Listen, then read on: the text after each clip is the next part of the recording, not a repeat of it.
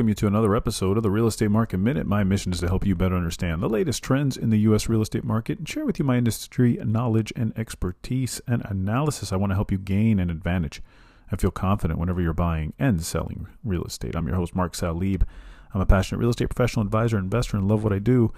All right, we got to check in on the spring housing market. Why do we do that? Because the spring housing market tends to be one of the hottest times of the year when it comes to real estate, residential real estate transactions, buying and selling. This time of year, this mid to late April time frame tends to bring in a lot of not only more inventory on the market, more sellers, but it tends to bring in more buyers. A lot of folks spend the summer hoping to make that relocation move, especially those with children, and they need to relocate and move to different areas and change schools and so forth. So they want to be settled in by August. So they start picking things up around April. How's it going to look? Well, last year, let's compare, because last year it was not good. I mean, that's right around the time of year when rates started to really climb, and it slowed things down. And it was a pretty slow summer last year. Will it be like that this year with rates lower by about a percentage point? And, I think inventory might pick up. So what we're going to do is it's a good time to check in on where we think things are heading this summer. And so what I thought to do was let me get into a lot of these analysts and see what they think. A lot of the people that really follow this stuff, right? And industry experts are saying right now, I'm going to start with Selma Hepp. She's a chief economist at CoreLogic. Quote, "We see more competition among buyers.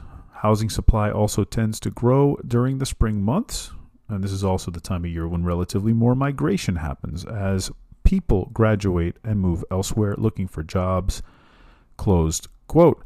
Greg McBride, chief financial analyst at Bankrate. I don't expect big moves in prices in the span of a month, but like the flower buds of spring, the housing market is showing signs of improvement. A pickup in activity with inventory still low does bode well for home prices. Rick Sharga, founder and CEO of the CJ Patrick Company, quote, "If you can find a home you love and can afford at today's prices, don't wait. Home prices in most of the country are unlikely to crash, and mortgage rates will only come down very gradually if they decline at all this year," close quote. And finally, Jeff Tucker, who's a senior economist at Zillow, quote, "The market is still much friendlier this spring for buyers who can overcome affordability hurdles, but buyers are going to see more competition than they might expect because there are not many homes on the market to go around. New listings are increasing, which they almost always do this time of year, but not nearly as quickly as usual," close quote. All right, so now listening to all that, and if you've listened to a lot of the past episodes, you'll come to realize that most people think the market's bottomed, the real estate market's bottomed. I mean, we probably won't see many more price declines. And as we enter this very hot season in the market, and you combine that with the fact that, rates are just a tad bit lower and appear as though they will gradually go lower from here, which I do agree with. If you avoid a recession, which I think we will, then I expect a pretty strong housing market this summer, a very strong one, in fact. Now, that doesn't mean I think prices are going to go, sky high or anything like that. I think it'll be, a fair market in which people still want to pay market value, because, again, this always comes down to affordability. It's what I talk about all the time. That's why I love looking at the affordability index and where we are affordability and based on what region, right? And we've been explaining how the west part of the United States is still not that affordable, but other parts are. So I could see a lot of movement in the southeast, the northeast, the Midwest.